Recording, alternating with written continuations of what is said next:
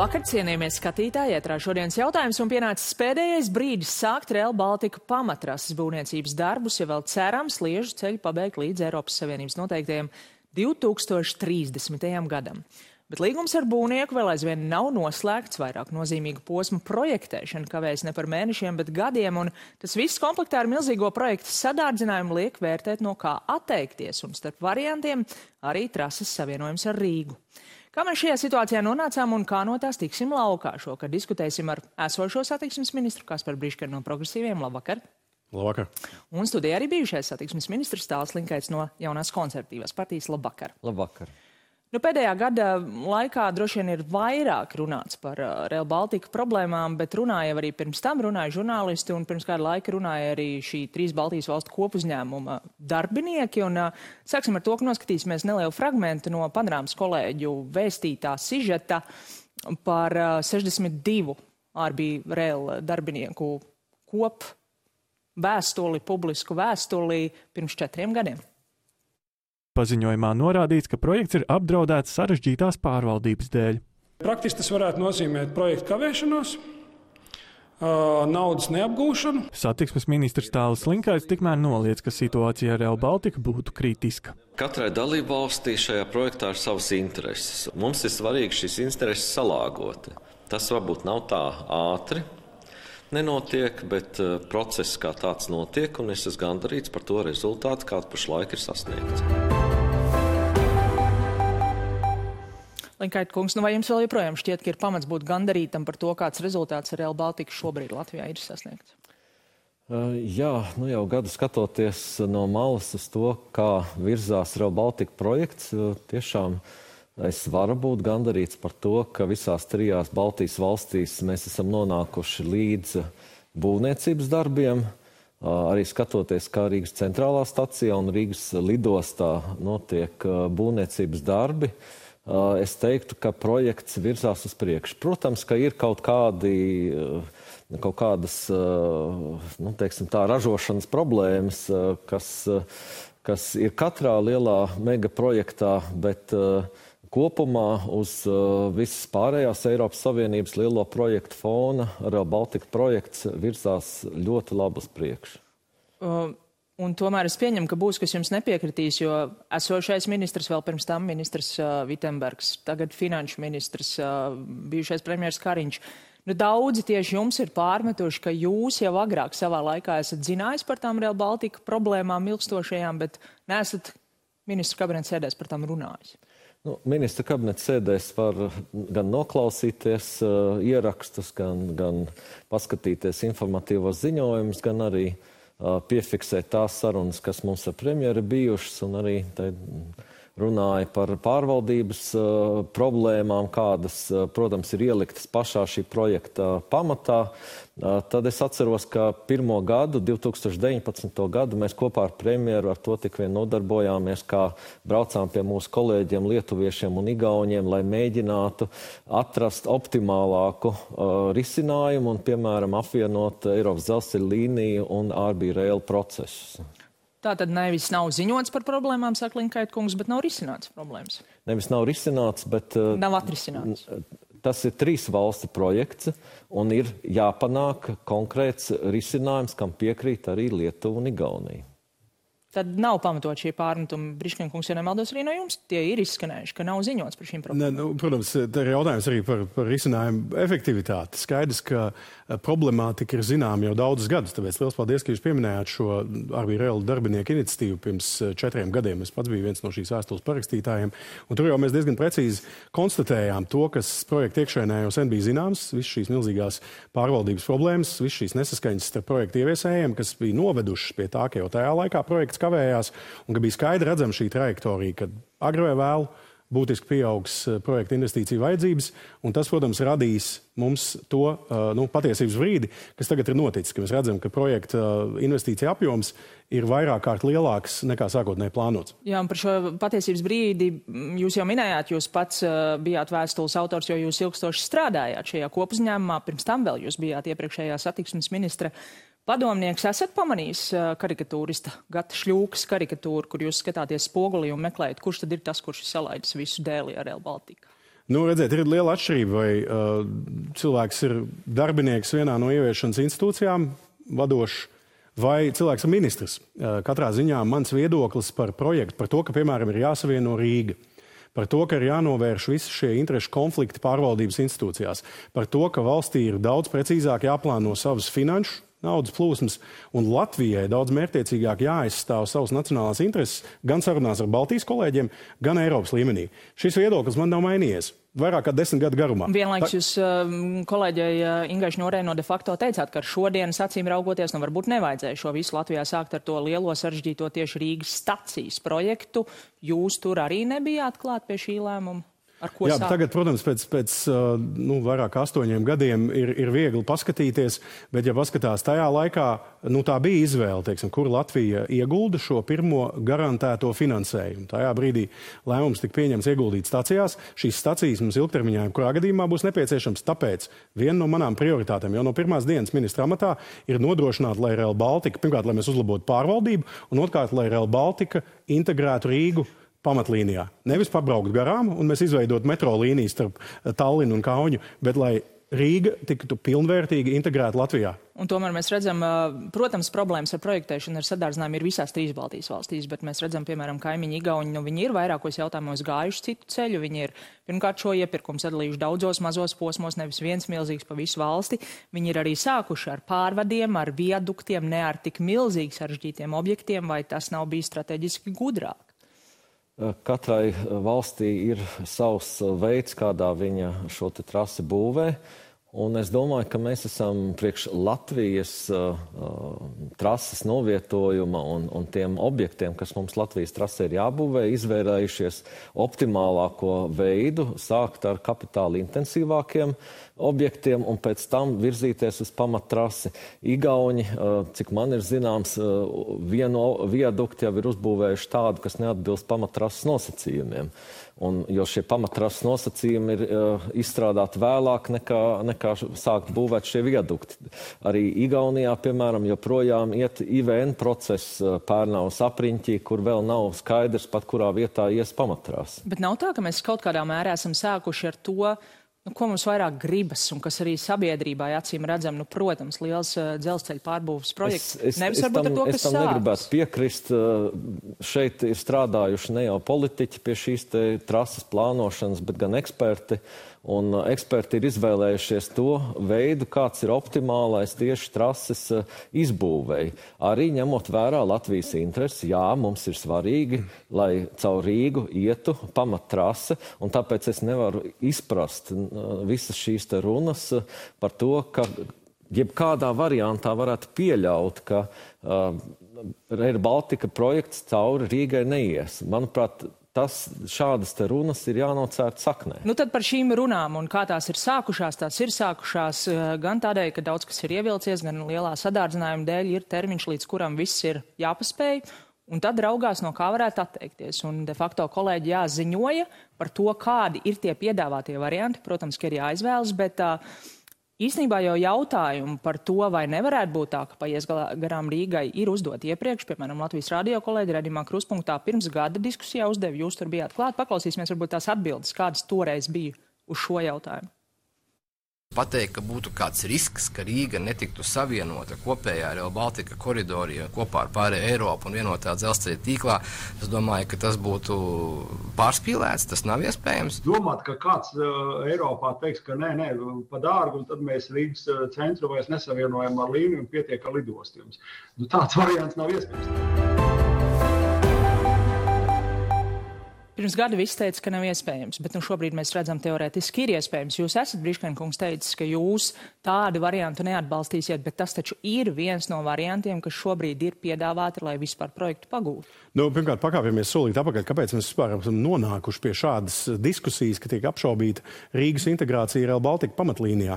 Tāpēc, ka ilgus gadus politiski tika slēpts tas, ka projektā būtiski pieaugs investīciju vajadzības. Šobrīd mēs redzam, ka šīs izmaksas ir pieaugušas vairāk kārtīgi. Pie maniem katru nedēļu nākšu ierēģi, projekta ieviesēji. Es viņiem prasu ļoti detalizētas kalkulācijas, kas šobrīd tiek veikts arī no ārēja konsultanta puses. Šādā projektā mēs nevaram atļauties šādu abstraktu pieeju, kad iekšpusē visi zina, tie, kas ir projektēšanā, inženieri un pārējie, bet politiski tas tiek turēts noslēpumā. Es domāju, ka šeit ir jābūt jaunai atklātības ērai šajā projektā. Šāda veida sabiedriski svarīgus projektus ir jāpārvalda caurskatām un ir jābūt vienam spēcīgam atbildīgiem. Nevis tā kā tagad, kad atbildība ir izkaisīta pa visu. Sāksim ar to politisko slēpšanu. Tas uz jums droši vien attiecas. Es tomēr aicinātu nopietni attiekties pret tādu mērogu projektu, kāds ir Baltica, kas mums ir strateģiski svarīgs, nozīmīgs un kas faktiski ir vienīgais un pirmais šāda veida projekts Eiropā. Kur ir tā nenopietnā attieksme šajos pārmetumos? Šī nenopietnā attieksme ir nes dažādas faktiski nerealizējamas scenārijas publiskā telpā, musināt tautu, sagrozīt galvu. Man cilvēku uz ielas nāk klāt un jautā, vai tad tiešām būs tā, ka uz Rīga vilciens neies, vai tiešām ir tā, ka Rail Baltica līnija nebūvēs. Taču ir objektīvi jāpaskatās uz situāciju un atbildīgi ir jāpieiet pie šī projekta. Jā, mēs iekšpusē varam strīdēties par dažādiem variantiem, dažādiem scenārijiem, bet uz āru sabiedrībā ir jānes ļoti skaidrs message par to, ka projekts ir Latvijai nozīmīgs un ka projekts tiks kvalitatīvi īstenot. Uz āru ir jānes realistiskais vēstījums. Un tas arī ir realistiski.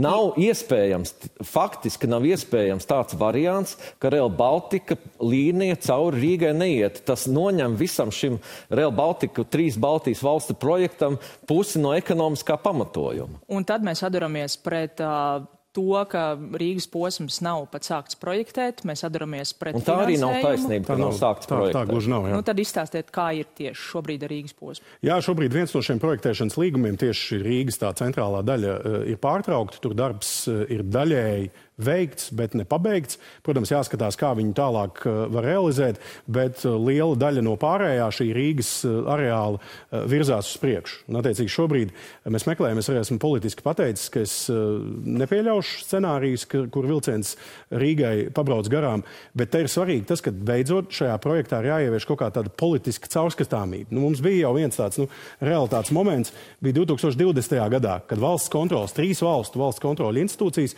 diezgan precīzi, jūs izlasīsiet to ziņojumu šodien, viņš ir ļoti precīzi prognozēja to problemātiku. Gan ar pārvaldību, gan ar termiņiem, gan ar izmaksām.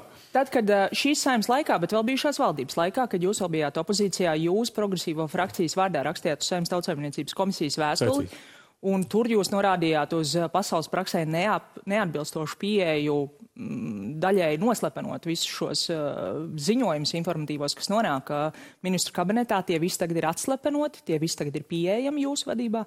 Katrā ziņā manā vadībā jūs redzat, cik daudz atklātības ir tajā politiskā retorikā.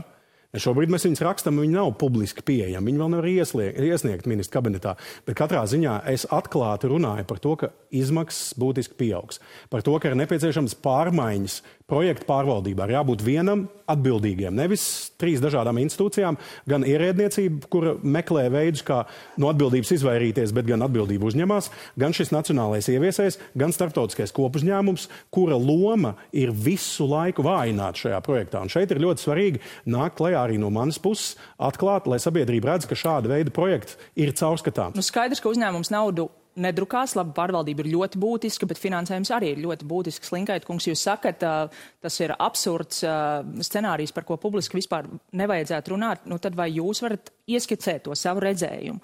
17. gada prognozes par Latvijas izmaksām bija ap 2 miljardiem, tālāk 21. gadā 45 miljardi, 4,5 miljardi, tagad jau ir runa par 7,5 par 8 miljardiem. Pat, ja ir tas 85% Eiropas Savienības līdzfinansējums, tas ir vairāk nekā miljards mums un skaidrs, ka tai visai summai nebūs. No kurienes tā nauda? Pirmkārt, pašlaik notiek tieši cost-benefit analysis, tātad aprēķinu veikšana, cik šobrīd šīs projekta izmaksas varētu būt, un neviens no tiem cipariem, ko jūs nosaucāt publiski, vēl nav apstiprināts. Un tad jūs sakat, ka būs 2 vai 4, nevis 7 vai 8? Man runājot ar ekspertiem, mēs vairāk par 6,5 miljardiem nesalasījām. Var jau būt, ka kaut kur vēl kaut kas parādās klāt. Tāpat daudz vairāk nekā mums ir un arī ir iezīmēts Eiropas fondos. Bet jāsaprot, ka šis projekts tiek būvēts 3 Eiropas Savienības daudzgada budžeta ietvaros. Mēs šobrīd esam saņēmuši tos līdzekļus, kas mums pienāks no no tā budžeta, kas ir līdz 22. gadam.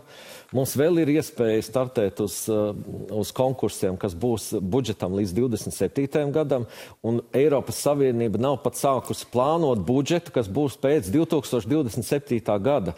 Nevienam lielajam Eiropas Savienības projektam visā Eiropas Savienībā nav rezervēta pilna summa līdz projekta noslēgumam. Tāpēc teikt, ka būs vai nebūs pilna summa šobrīd, to nevar pateikt. Briškenu kungs, cik ir reāli dabūt no Eiropas visos šajos posmos? To ir grūti prognozēt tieši tajā daļā, kas sākās no 28. līdz 34. gadam. Šī nākamā finanšu perspektīva, kur, protams, ministra prezidenta līmenī šīs sarunas tuvākajos pāris gados uzsāksies. Un mēs redzam, protams, ka Eiropas Savienība šobrīd mobilizē milzīgas atbalsta līdzekļus Ukrainai. Tas, protams, sašaurina to finanšu apjomu, kas potenciāli varētu būt pieejams tādiem projektiem kā Baltica. Un tāpēc ir kritiski svarīgi, un tas, manuprāt, pilnvērtīgi nav darīts līdz šim.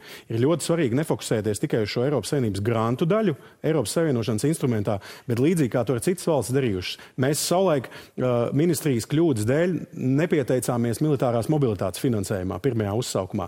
Mēs neesam izmantojuši iespējas arī atjaunošanas un noturības mehānismu naudu šeit pielikt. Mēs neesam izvērtējuši iespējas, vai varētu šeit PPP vai koncesiju līgums piesaistīt, vai ārvalstu aizdevums. Šeit ir daudz un dažādi finanšu instrumenti, kurus var pielāgot konkrētiem infrastruktūras objektiem vai elementiem, un visas šīs opcijas šobrīd ir jāliek uz galda. Un, ja skaidrs, ka grantu formā, vismaz pašreizējā apjomā, tik daudz naudas nav ne Baltijas valstīm, ne Eiropas Savienībai budžetā. Un ja mēs runājam par militāro mobilitāti, vienā no diskusijām par šo arī šķiet Latvijas radio, jau bijušajiem kopuzņēmumu vadītājiem tika jautāts arī par to, militārā kontekstā, ja mēs skatāmies, kas no visu šī projekta ir prioritāte. Protams, ka pamattrase viņš teica, un tas ir tas, kas mums vēl ir salīdzinoši ļoti negatīvā stadijā, vai arī tā nav strateģiski kļūda? Strateģiski projektēšanas procesā mēs esam ņēmuši vērā visas tās vajadzības, kas ir militārās mobilitātes komponentē. Un tagad, kad mēs tuvojamies būvniecības procesam, tieši ir iespēja piesaistīt papildus līdzekļus no militāras mobilitātes. Tas arī iepriekš diezgan nesen šī iespēja pavērās. Un, protams, ka mums jāstartē uz iespējami visa veida Eiropas Savienības finansējumiem. Arī papildus finansējumi, kas mums ir reģionālās attīstības projektiem, kas mums ir kohēzijas projektiem, kas mums ir dažādiem, un arī Briškenu kungs ir savā darba vietā pētījis visus šos dažādos finansēšanas veidus, kā piesaistīt līdzekļus. Protams, ka tur visur ir jāpiesakās. Bet mums ir jābūt mērķim šo trasi būvēt, nevis meklēt iemeslus, kā nebūvēt. Katrā ziņā šajā gadā šai trasē jau bija no gada vidus jātiek būvētāji, ir tuvojas gada beigas, līgums ar būvnieku vēl nav noslēgts, un mēs zinām, ka pretendents ar zemāko cenu ir vērsies šobrīd tiesā, ir lūdzis arī pagaidu noregulējumu, rīt tiesa lems, vai to piemērot vai nē. Ja piemēros, ko jūs darīsiet ar līgumu tajā brīdī? Jo ir jau pagājis pēdējais brīdis, kad šis līgums bija jāslēdz. Pēdējais brīdis nav pagājis. Es šo līgumu tādā drafta stadijā saņēmu mantojumā. Protams, ar milzīgu spiedienu pēc iespējas ātri viņu parakstīt. Kavējušies mēs neesam, bet es gribu redzēt, kāds būs vispār šī līguma uzraudzības mehānisms. Info ziņojums ministra kabinetam ir sagatavots. Mēs esam gatavi virzīties priekš ar šī līguma parakstīšanu, bet man ir ļoti svarīgi, lai visos līmeņos, ierēdniecības līmenī, ieviešanas institūciju līmenī, politiskā līmenī, lai Latvijai ir pilna skaidrība, kā šādu Latvijas vēsturē lielāko līgumu mēs pārvaldīsim. Un ja būs tiesas lēmums par pagaidu aizsardzību, šis līgums netiks slēgts pagaidām? Tad Latvijai nāksies mobilizēt jaudīgākos juristus, lai mēs atrastu risinājumu šādā situācijā. Katrā ziņā projekts tālāk kavēties nedrīkst, jo katra diena, ko mēs kavējamies, izmaksas tikai un vienīgi pieaug. Un mēs, protams, sākam riskēt jau arī ar Eiropas fondu neattiecināmību, kas, protams, tos riskus padara vēl augstākus. Katrā ziņā es gribu būt ļoti atklāts pret sabiedrību attiecībā uz šiem riskiem. Viņi ir. Lielā mērā viņi ir bijuši notušēti iepriekš. Šobrīd mēs esam šajā situācijā. Es katrā ziņā neesmu cilvēks, kurš padosies. Par Latvijas interesēm turpināšu cīnīties. Es domāju, mums ir ļoti spēcīgi argumenti, gan lai spētu noslēgt šo līgumu un sekmīgi uzsākt būvdarbus pamatlīnijas būvniecībā, gan lai eventuāli atrastu veidu, kā pilnvērtīgi integrēt Rīgu šajā trasē. Raudzīsimies, kā tas attīstīsies šokar. Paldies par sarunu. Paldies arī jums, skatītāji, par uzmanību un tiksimies rīt.